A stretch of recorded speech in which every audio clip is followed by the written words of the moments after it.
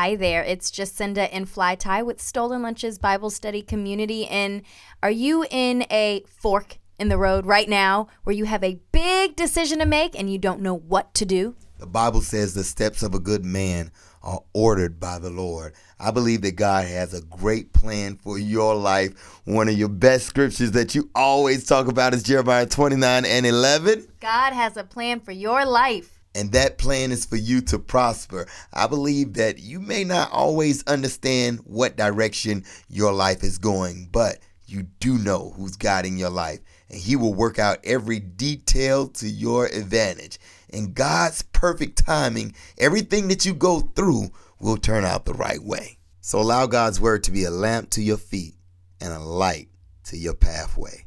Take all of your decisions to God first. Let those tugs and those pulls of the Holy Spirit be your guide. It's Jacinda in Fly Tie with Stolen Lunches. We invite you to join in on any of our prayer calls, Bible studies, or even mission trips. Log on to stolenlunches.com for more.